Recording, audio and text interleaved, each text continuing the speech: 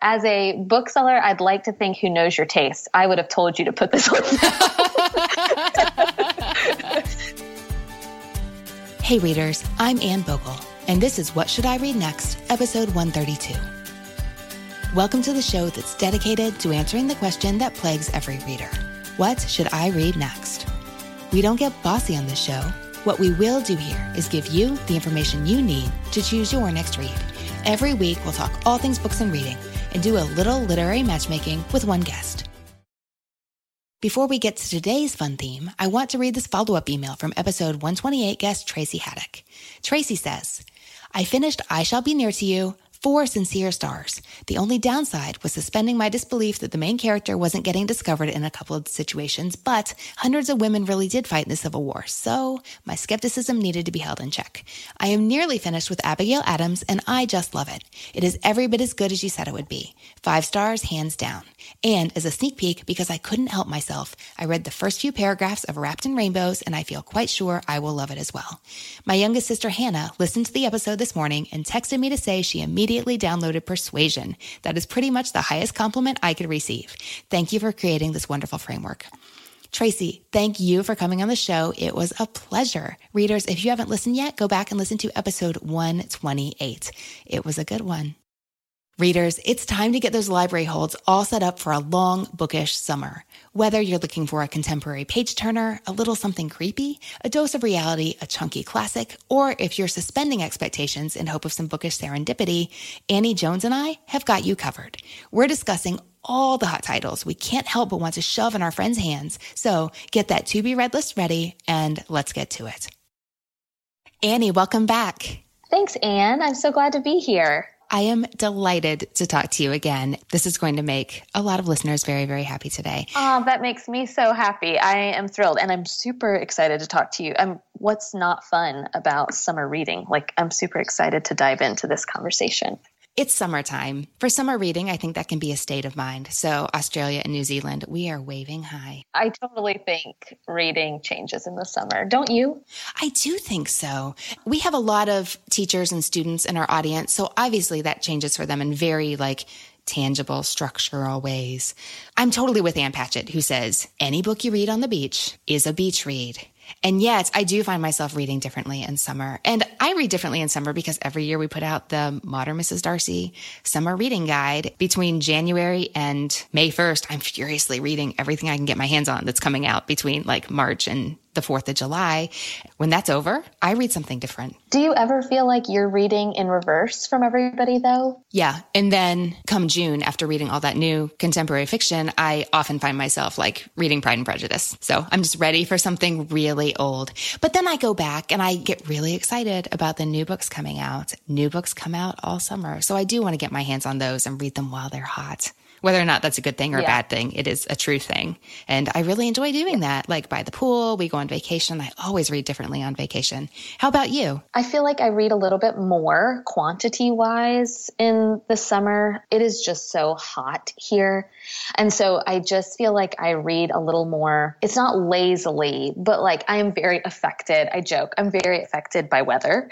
And so if it's hot and miserable, I want to be in my house with all the blinds shut, air bumped way down, kind of making my way through a stack of books. The rest of the year, I feel like I'm constantly scrambling to catch up or to read what's coming out before it's out. Or I don't know, I feel a lot more rushed. And during the summer, I think my reading pace might increase. I read more books. Maybe that resonates with teachers. I definitely read seasonally. There's something also, about fall, because I feel like there are so many great fall releases. It's almost like Oscar season for movies. So there are so many great books out in the fall.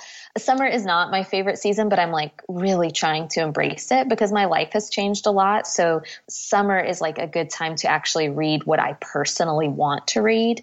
I'm trying to embrace summer and summer reading habits because I know that the fall looks a lot different for me than it used to. Fall is a lot more hectic. There's a lot more books I feel like I have to read. And so maybe part of what I like about summer reading is not just the change in pace, but maybe I'm reading a little bit more what I like to read or what I would gravitate toward even without the influence of my bookstore. Ooh, what do you like to read, Annie? So I love literary fiction, but I also, especially in the summer, I love a good fast-paced suspense thriller. And I think we're all kind of on the hunt for those because, I mean, not everybody loved Gone Girl, but I think the publishing industry has been looking for the next Gone Girl for a long time. And so I enjoy the thrill of a suspense novel because those are so fast-paced and I can kind of fly through them. And then otherwise, just some really good literary fiction. And I just finished a couple of books. I finished Tangerine a little while ago. I read it in the spring. It came out in March. But to me, that's a perfect summer book because the pacing is, to me, just right. Like it's slow at first and then it kind of builds. And it's also set in Morocco. So like I feel like I could read that right now and it would really stick with me because it feels like Morocco. So Tangerine is a good example of a book I think that should be enjoyed in the summer. Do you find that your customers at the bookshelf are looking for different kinds of reads for their summer reading as well? Generally speaking, they are looking, and with all due respect to Ann Patchett, not everyone follows that same. Many readers, at least who come in my doors, they're headed to the beach, they're headed on vacation, they're looking for light summer reading. I know I hate the term fluffy, so I'm just going to use the term light, fast-paced literature. So a few years ago, the big one I remember selling a lot of was The Rosie Project. That was a huge summer book for us. Before I was a bookstore owner, I was a bookseller for about a year, and Where'd You Go, Bernadette was like a big summer book. Those aren't books I would necessarily consider fluffy, but they are faster paced. They are a little bit lighter in terms of content.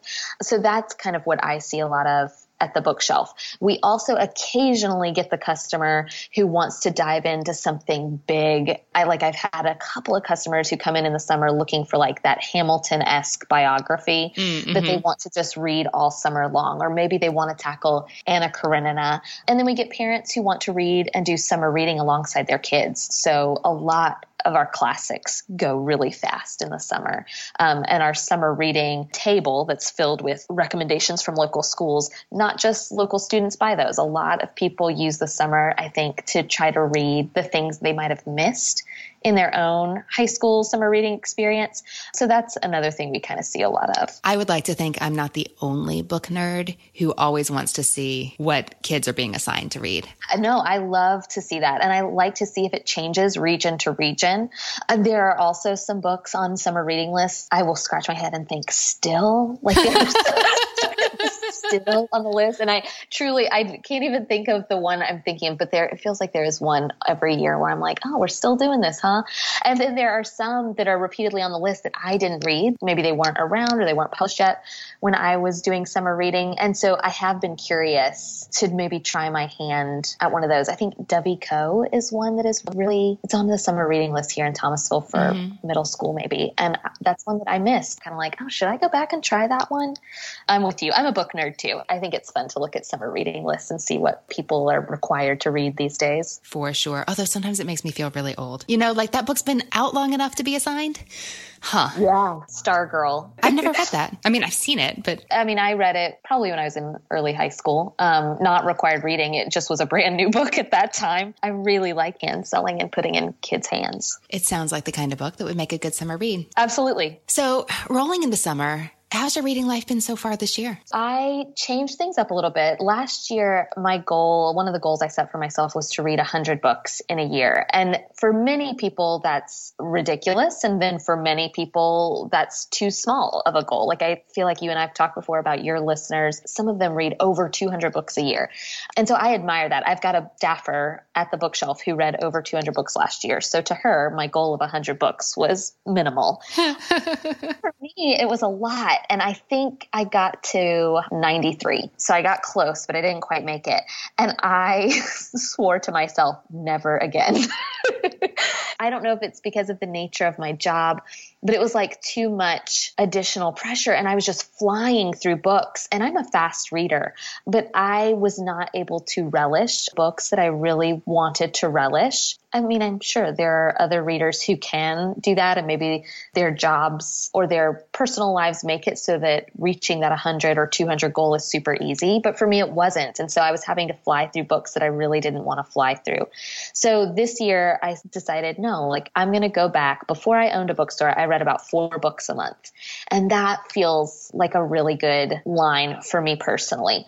But I also am a bookseller. So really I'm trying to reach that 4 to 8 books a month goal.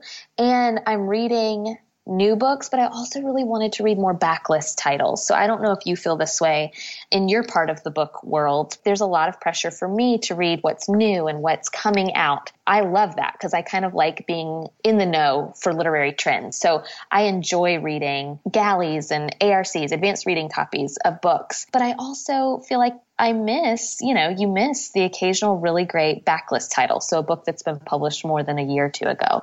So I'm trying hard to read a nice mix this year of both front list, but also reading the occasional backlist title. I'm really proud that I finally got around to reading Killers of the Flower Moon recently. That's a book that I just didn't read when it very first came out. I missed it. And I thought, oh, it's one of those books that I've missed, and so I'm not going to go back. Then my husband and I went on a road trip, and so we decided to listen to the audiobook together. And I'm so glad we did. And I'm proud of reading that, even though that's a book that came out a year or so ago, I guess. Which is funny because you make it sound like that was eons. But to me, it does feel like ancient history. And I don't know if that's just the plight of the bookseller or bookstore owner, but that book feels like it's been out forever to someone like me who is day in and day out inundated with new titles and new things to read. So I am very happy with my reading life this year. I think last year I felt a lot of pressure, self-inflicted pressure.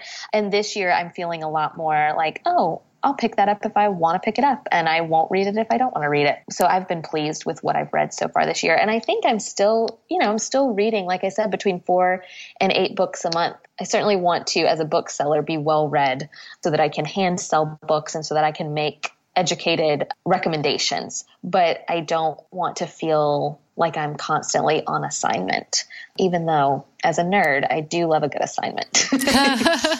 I'm with you. I do read a lot for work. I love to read, but I found that at a certain pace, it can't help but feel like work and not in a good way. I get that question a lot, and I'm sure you do too. Like, has reading changed for you, or does it feel more like work? Is it still enjoyable to you? And for the most part, it is still extremely enjoyable for me. It is still something that I retreat to. I still love to lose myself in a good book. But I think especially last year while I was trying to reach that number goal and I was trying to, really read a wide range of literature so that I could recommend wisely, I got bogged down. And so this year I feel a little bit more, I don't know if relaxed is the word, but maybe it is. I feel a little bit more like I'm allowing for serendipity, the serendipity of what book to read next. I believe in bookish serendipity. I'm glad you're opening up spaces for that. Yeah, absolutely. Is there a standout title you've read so far this year that you really loved? Well, I'm going to join the masses and say Educated. Have you read that? I have. I listened to the audio. I did too. Mm-hmm. And I don't do a ton of audiobooks. I listened to that one and I loved it.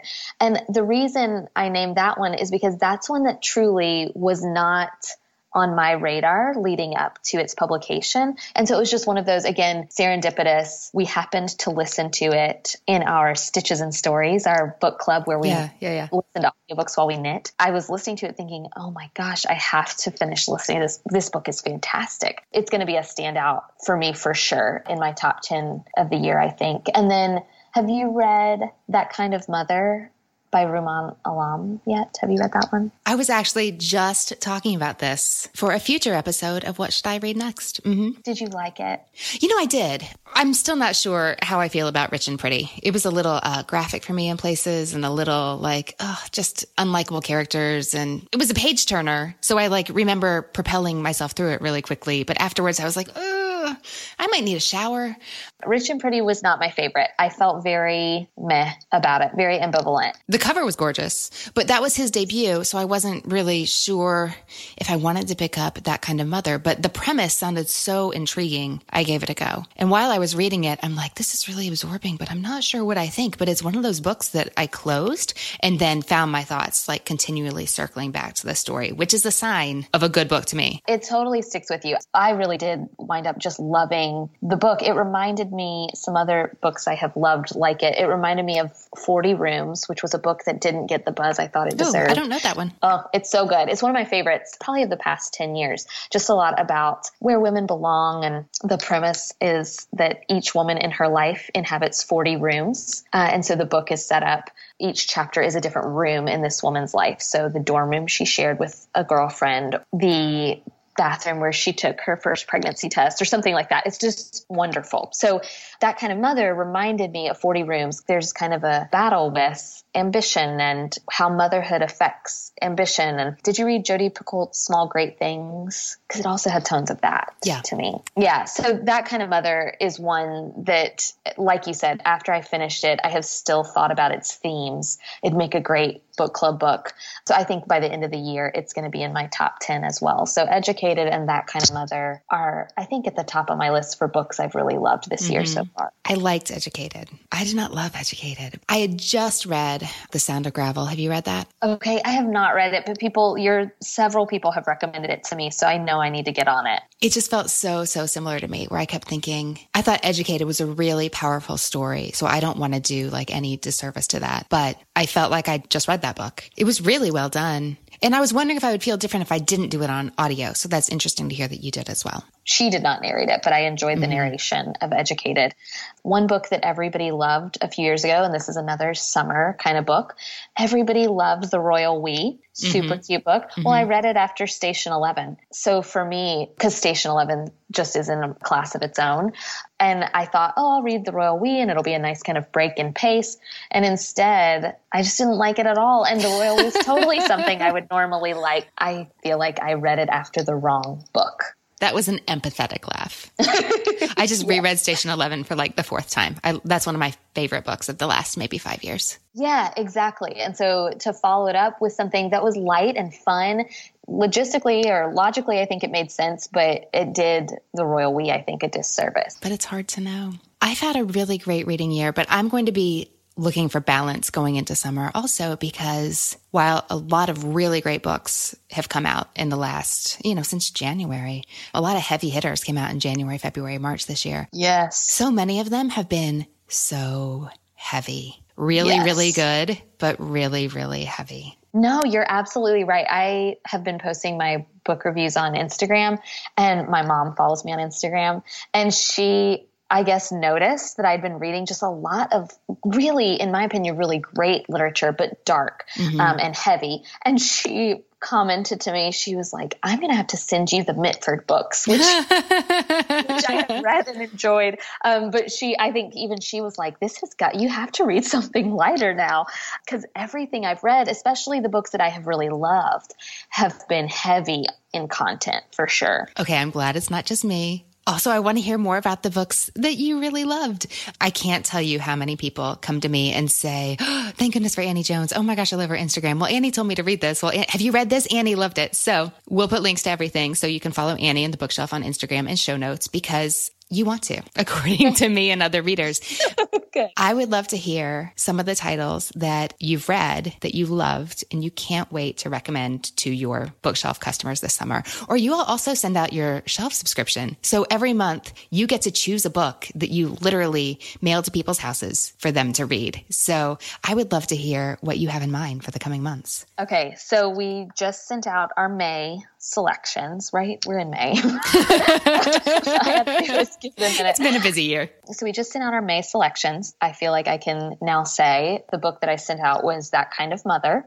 And now I am eyeing my June selection. So can I tell you the book that I'm thinking about? Tell us. Okay. So the book that I'm thinking about, because it is, in my opinion, I think it is the best book I've read all year, The Ensemble by Aja Gabel. I really like this too. Did you read it? Okay, so here's what I love. I love dysfunctional family stories. We've talked about this on your podcast before. This is not about a dysfunctional family, at least not in the traditional sense, but it is about this musical ensemble, this group of people who have been together for a long time. And so they have a familial type relationship, and there is dysfunction there and there is love there. And I adored reading about these people. So it's this musical quartet and kind of the trials and tribulations of these musicians.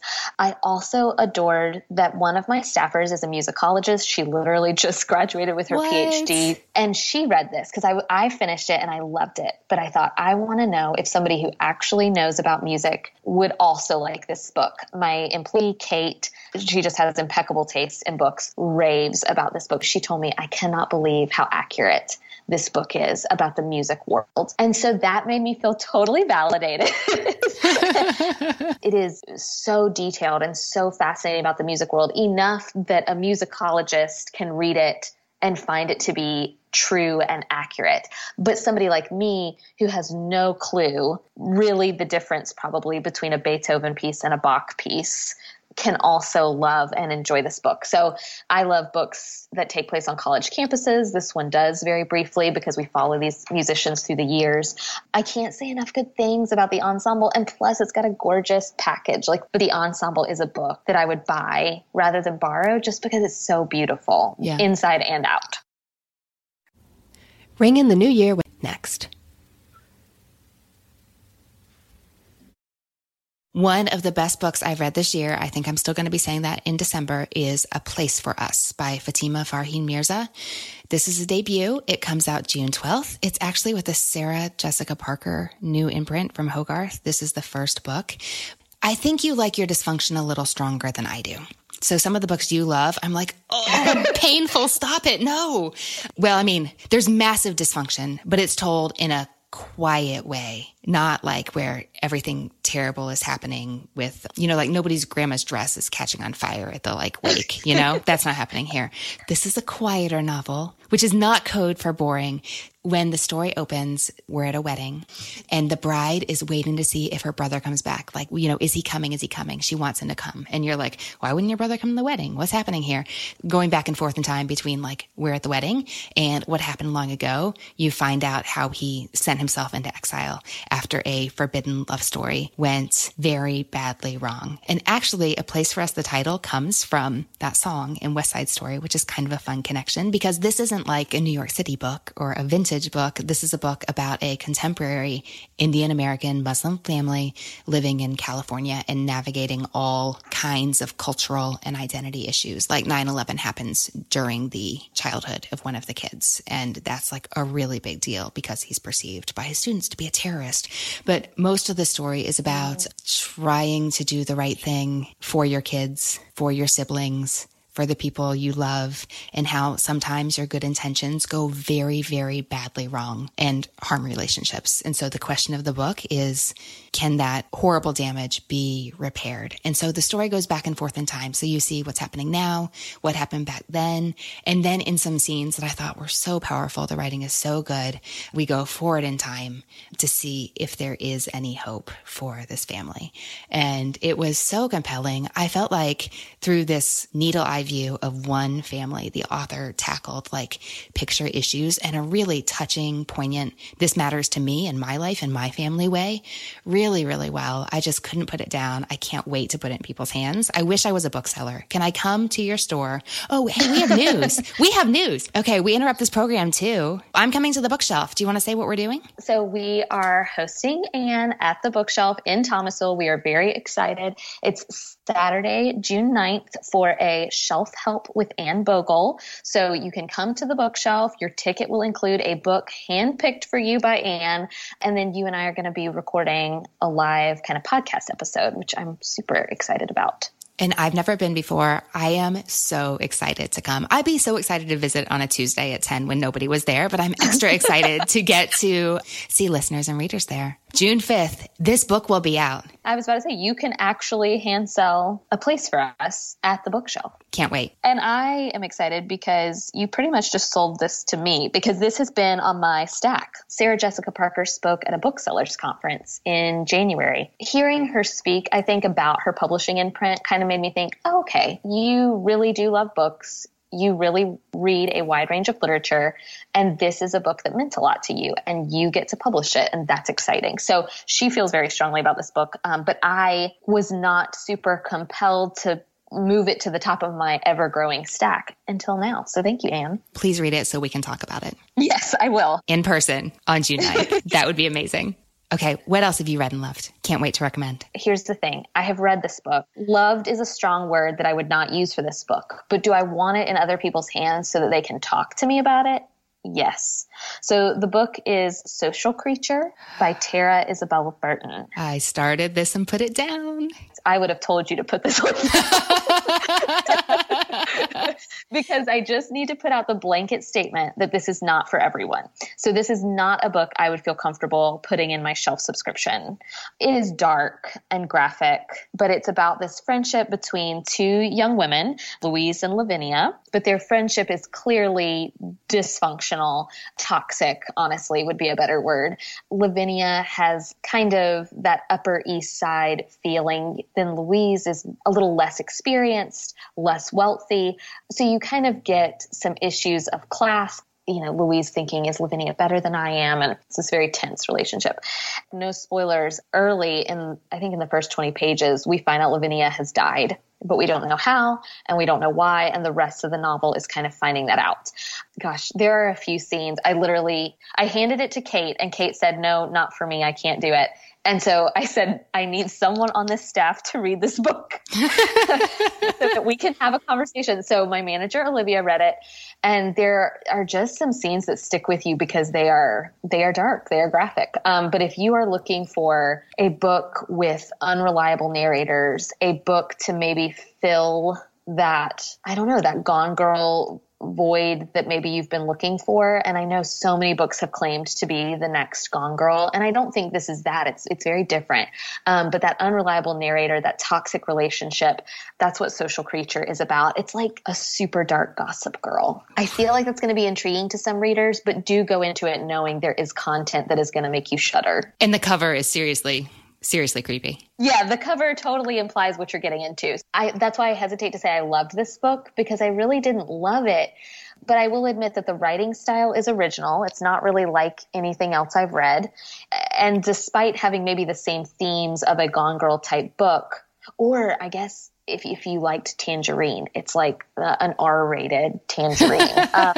I thought it was pretty original. The writing style was unique. It was a slow burn for a long time, like where I kind of thought, okay, where is this? Where are you taking me? Is this going to be worth it? Does this pay off? And it does, but in really dark ways. Have you read The Hazelwood? No, I have not.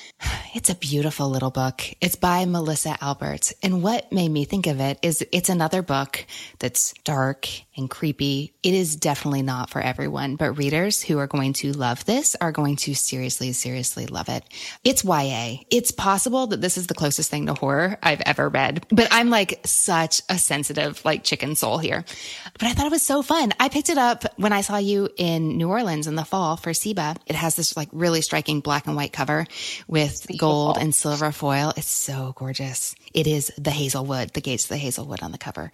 It's a twisted fairy tale, and it's a little bit like The 13th Tale with like a little bit of The Matrix mixed in. Oh, okay. Melissa Albert, the author, does something important for young adult books at Barnes & Noble. So it's about this girl named Alice. She's 17. She's in high school, and she spent her whole life like on the run with her mother. They're like running from something, but Alice doesn't know what it is. And then one day her mom gets a letter in the mail that says, your grandmother's dead and now we're free. And Alice is like, what? But she does know that her grandmother wrote this like cult classic, seriously dark and creepy book of fairy tales called The Hinterland that has this devoted, hardcore, but small fan following. Instead of being free, it turns out that the Hazelwood wants to claim Alice for their own. So all of a sudden you're in Manhattan and you have these characters that have escaped this twisted fairy tale, like on the streets, trying to get to Alice and take her to the Hazelwood. And with the help of a classmate who happens to be loaded and with parents who don't really care about him. So the perfect companion to go on a journey into like the scary dark forest. They find themselves a copy of The Hinterland and start reading these terrifying stories. And this is where it gets horror-y. Is that a word? That's good. Yes. Because they're called things like Alice Three Times is the story that Alice was named after. And Twice Killed Catherine is another one in the story. So I might have skimmed those really aggressively, but they have to unlock the puzzle by reading the stories, and they go on an adventure, and they need to can they find their freedom? Can they unlock the magic? I picked it up 2 times to read it because it had been recommended by somebody with solid taste to taste a lot like mine is often what that means. And I started it and I thought it was boring. And I started it and I thought it was boring. And for some reason, I gave it another try on a Sunday afternoon and could not put it down. Does that ever happen to you? That's what I mean by allowing chances for serendipity, because I think as a bookseller, I often have had to, I used to be one of those people who I would pick up a book, and even if I didn't like it, I would keep reading because I like the act of finishing something. But as a bookseller, I don't really have that luxury anymore. If I don't like it or if I can't get through it, I need to move on to read something else. And as a result, I don't often give books a second chance. I think that's the downside to being in the book world. There's just so much to read that you don't often give a book a second chance. So that's good to know. And The Hazelwood is one that I thought was gorgeous, but I will admit to you, just like you have things maybe that you don't love reading or that you kind of shy away from, I don't love kind of fairy tale things. And I don't know why that is. I don't really have a reason for it. I just am not drawn to those types of stories. Yeah. But the cover is really gorgeous. And I think one of my staffers read this one, or at least read part of it and really liked it. But I just thought, that one's not for me, but maybe it is. Maybe I'll give it a go. This story does have a lot going for it if you're willing to take a chance. And something I did really like about it objectively is that it's YA with a really strong heroine, brave and courageous and determined and super smart. There's a guy in the story, but it's not a love story. I like that exists in the world. Yeah, we need it to exist. Seriously creepy, a little bit gruesome in places. It's so dysfunctional, Annie. It's a dysfunctional family story. Yeah, if I was describing it for you, that's where I would start. What's another book that you've read and loved? Okay, so I'm having a hard time to narrow it down. Can I do 2 real quick back to back? Yes. Is that cheating? No, because if I said no, I'll get hate mail from listeners that said, what was Annie going to recommend? And I mean that affectionately. Okay. I'm going to start with The Book of Essie, which again, like Social Creature, is not a book I loved, but it's a book that was intriguing enough to me that I want other people to read it so that we can have a giant book club discussion about it. So The Book of Essie comes out June 12th, and I'm just going to give a quick overview so that I have time to talk about a book I really did love. So The Book of Essie is about the youngest daughter of an evangelical preacher turned reality TV star. You get some serious talk about religion. This is a family whose whole lives have been filmed and kind of the repercussions of that. And then the youngest daughter of this minister finds herself to be pregnant. And so what the family kind of does about that is that they, of course, insist that she get married and that they make a television event out of it. So you get a lot of interesting looks at modern culture because you get a look at reality TV and what's real on reality TV and what's not, what's going on behind the scenes. And then you also get some interesting looks at religion, where this author was writing from and her own personal experience. And I just think this book is natural book club fodder. It's not the best written book I've ever read, but it was good enough where I really did want to finish it and I really did want to know what happened to the characters. I'm pretty sure it would make a good vacation book. In my mind, it's fast-paced. Mm-hmm. It's a book that I do think lends itself to beach reading, but it also carries enough heft where you can have conversations. I go to a local beach with my family once a year. And what I love about my family is that we pretty much all sit in a row of beach chairs, each reading our own book that we have brought.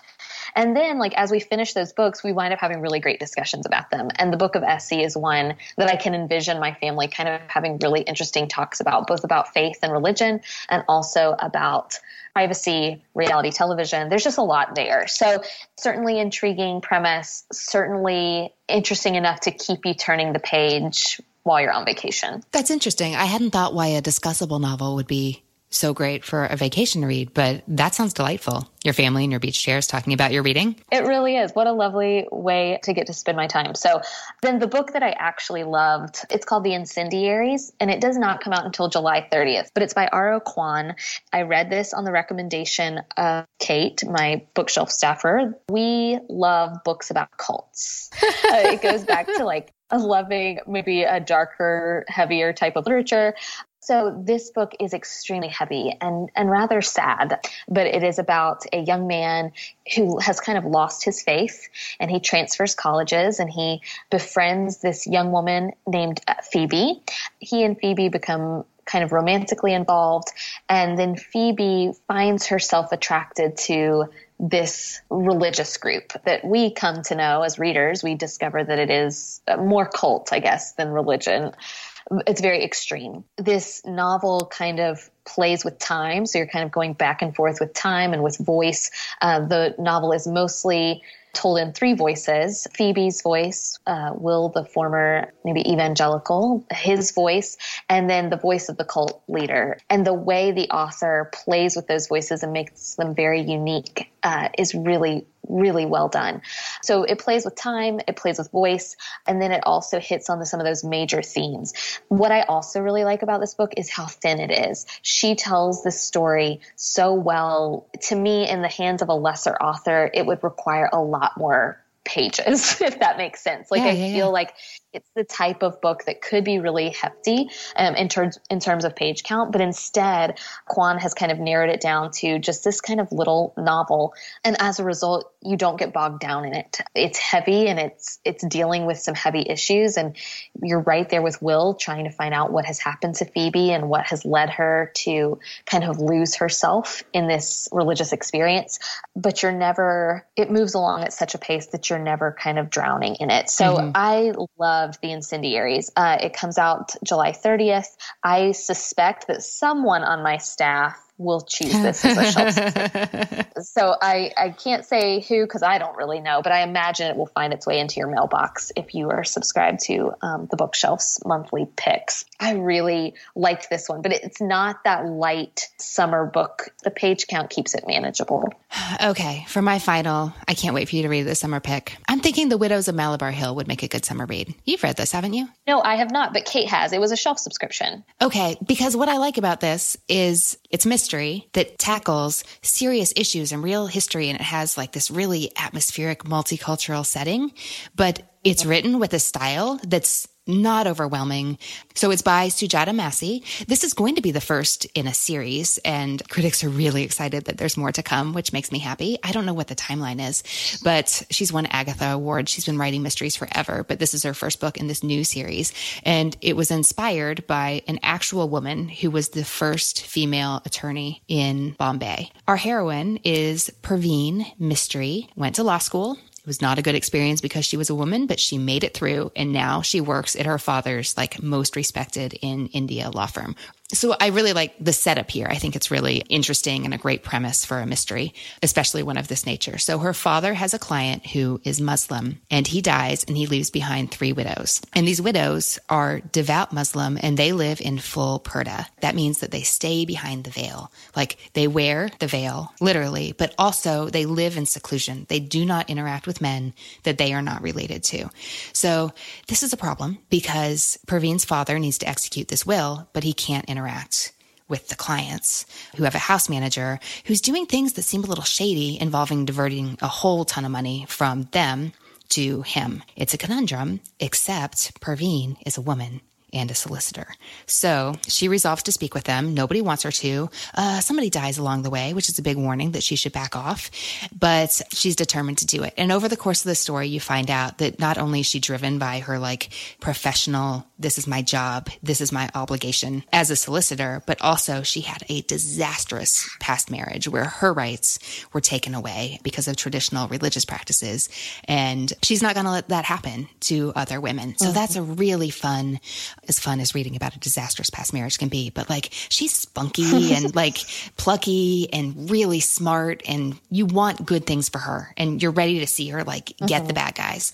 But it goes back and forth between when she fell in love with this guy and decided to get married and move to Calcutta against what are like the traditional Parsi practices of courtship and marriage, 5 years later in the present time, where she is on a mission to do right by these women. And the storylines come together. It's not light or fluffy, but it's also the kind of book that you could read on an airplane and it would be okay. So that's been out a little while. It came out in January, so it'll be a little easier for people to get their hands on while they're waiting for that one that comes out July 30th. Okay, Annie, you work in a bookstore. You were surrounded by 12,000 books every day? I just made up a number. That sounds about right. And yet, because you work in books, you still have books that you're really excited about reading that are coming out this summer that for whatever reason you have not read yet. What are 3 books you can't wait to read this summer? My own customers, podcast listeners hate when I do this because I'm talking about books that haven't come out yet. Readers need something to look forward to, and, mark your calendars. They're coming out, I promise. So a book that I have in my stack, but I haven't made it to yet, is called Little Disasters by Randall Klein. Have you read this? No, but it sounds like you. Just the title alone. Little Disasters. That's pretty much what I love to read. So it comes out May 22nd. I was drawn to it because the blurb, which I know not all blurbs are accurate, or blurbs are because the authors are friends, whatever, I still sometimes buy into them. So the blurb on this particular book is by Catherine, I never know how to pronounce her last name, I'm going to say Haney, who wrote Standard Deviation, which I adored.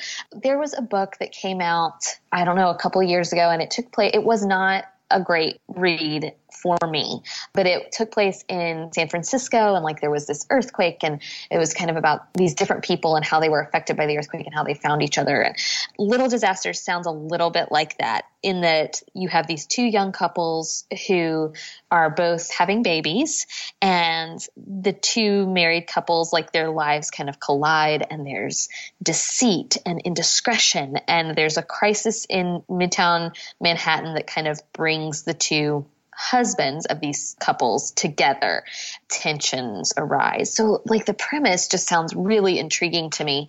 And I also wonder if it might be a little bit like The Dinner that came out a few years ago, where it was just that really kind of slow burn that you didn't kind of know what was happening. It just took place over dinner. And I think this kind of takes place in one kind of disastrous event. And so it is making its way slowly to the top of my TBR list. So it's called Little Disasters, and it comes out May 22nd, and I really want to read it. That sounds good. It's a debut too, so I'm intrigued. I don't know anything about Randall Klein, so I'm intrigued by it. What about you? I don't have to wait too long for a book at the top of my summer list. So it's There by Tommy Orange. Have you come across this? This is also a potential shelf subscription pick, though not for me. It sounds so intriguing. I read an interview with him in the New Yorker that really made me think I need to get my hands on this immediately.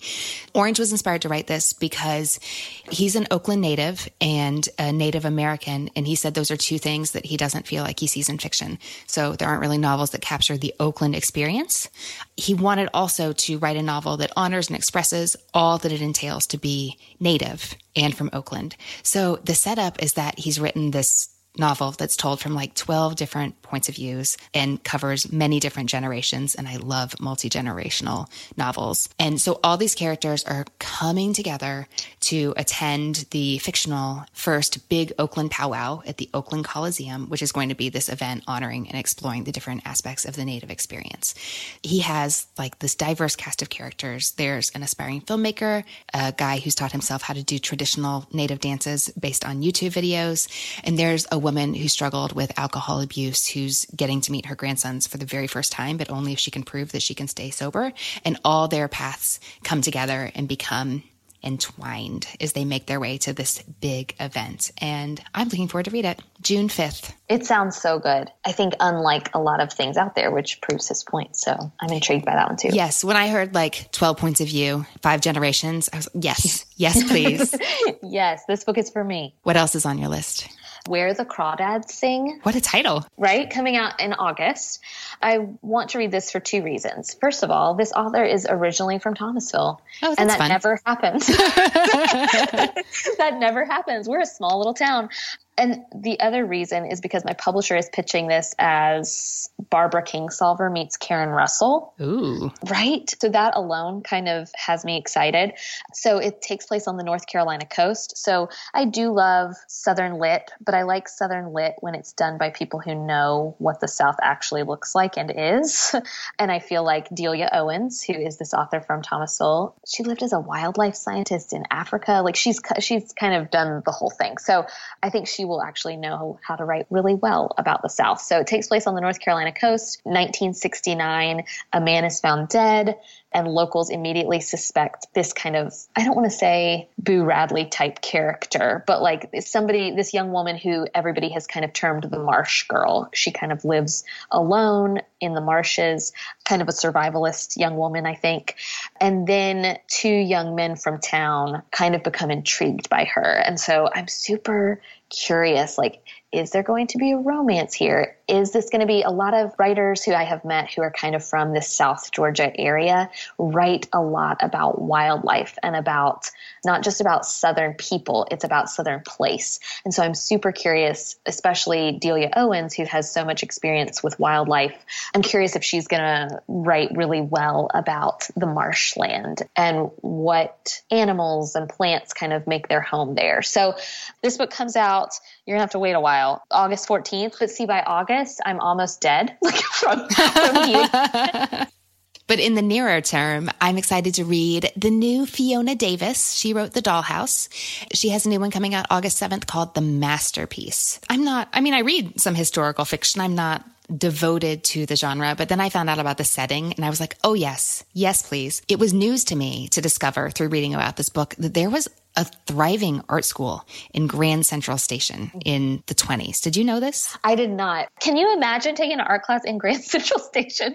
How amazing. I mean, it was legit. John Singer Sargent founded it in the 1920s and it ran for 20 years. The book goes back and forth in time between the art school years, the 20s, the 30s, and the 40s, to 1974, when developers want to raise Grand Central and build a skyscraper. So Jackie O makes an appearance because she's the one who led the fight to save the terminal by getting it landmark status. There's usually a little bit of a mystery element in her books and a whole lot of New York City. I'm excited for it, but I have to wait till August. I'm excited about that one too. And I'm excited because I don't read a ton of historical fiction. And I like that Fiona Davis is kind of sticking with what she's really good at. The elements that you mentioned, like a little bit of time back and forth. The hotel at the center of the dollhouse was based on a real place. And so I just like that she's kind of sticking with a familiar formula, but also making it something unique and different. Yes. All right, Annie, do you have one more you want to share? Yeah, I've got one more because I think this will go well with the new Fiona Davis. So I am really intrigued. Have you seen this book called The Air You Breathe? No. Okay, I just got my advanced reader copy. It comes out August 21st, a Brazilian-American author. The blurbs on the back are by Georgia Hunter, Alexander Chee, Anton DeSclafani, Laura Moriarty, Christina Henriquez, Rebecca Mackay, like all the authors I love. I'm already intrigued.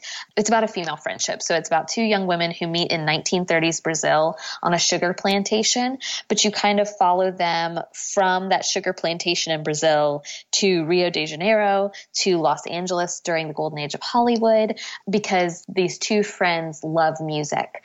I'm under the impression from the descriptions that I've read that music kind of brings these friends together, but it also might maybe tear them apart because perhaps one is a little bit maybe more talented than the other, or ambitions maybe rise to the top. So I love books about female friendship. We've already talked about several today, but I also really like that this, again, would be a little bit outside genre for me. It takes place at first in 1930s Brazil, so it's more historic fiction than I'm used to.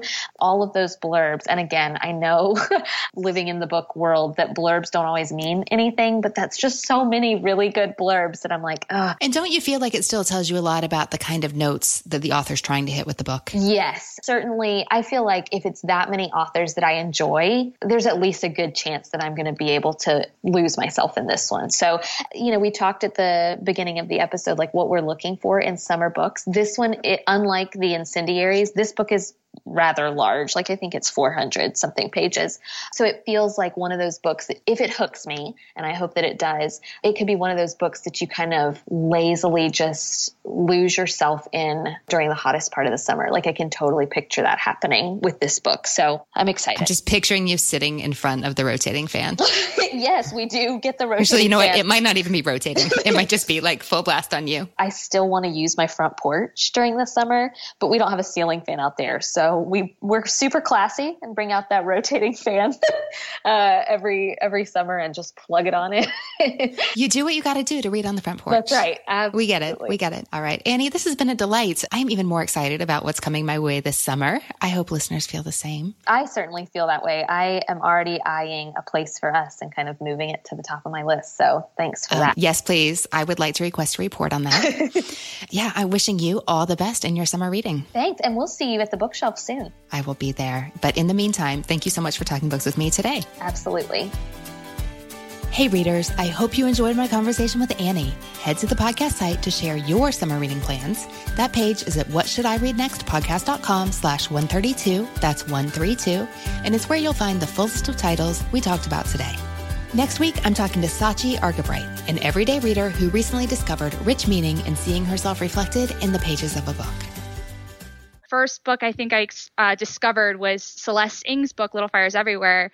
They said there's this new book coming out. It's set in Northeast Ohio, where I'm from, and like it was written by this Chinese American woman. And I said, I got to read that. And I read it, and I related so much to the story that I said, I need to read anything I can get my hands on written by an Asian American author. So I've just dove in. And in the past couple months, I think I've read like 18 different books, and it's been really eye-opening. I just really enjoy it and can really relate to the experiences, which is really valuable to me.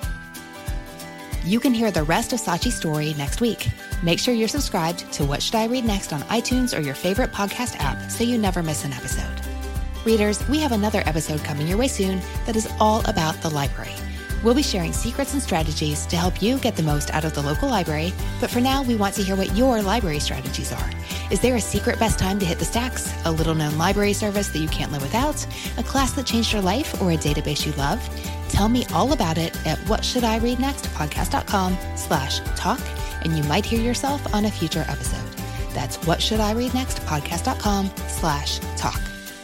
If you're on Twitter, let me know there at Anne Bogle. That is Anne with an E, B as in books, OGEL. Tag us on Instagram to share what you are reading. You can find me there at Anne Bogle and at What Should I Read Next. Thanks to the people who make the show happen. What Should I Read Next is produced by Brenna Frederick with sound design by Kellen Pekacek. Readers, that's it for this episode. Thanks so much for listening. And as Rainer Maria Rilke said, how good it is to be among people who are reading. Happy reading, everyone.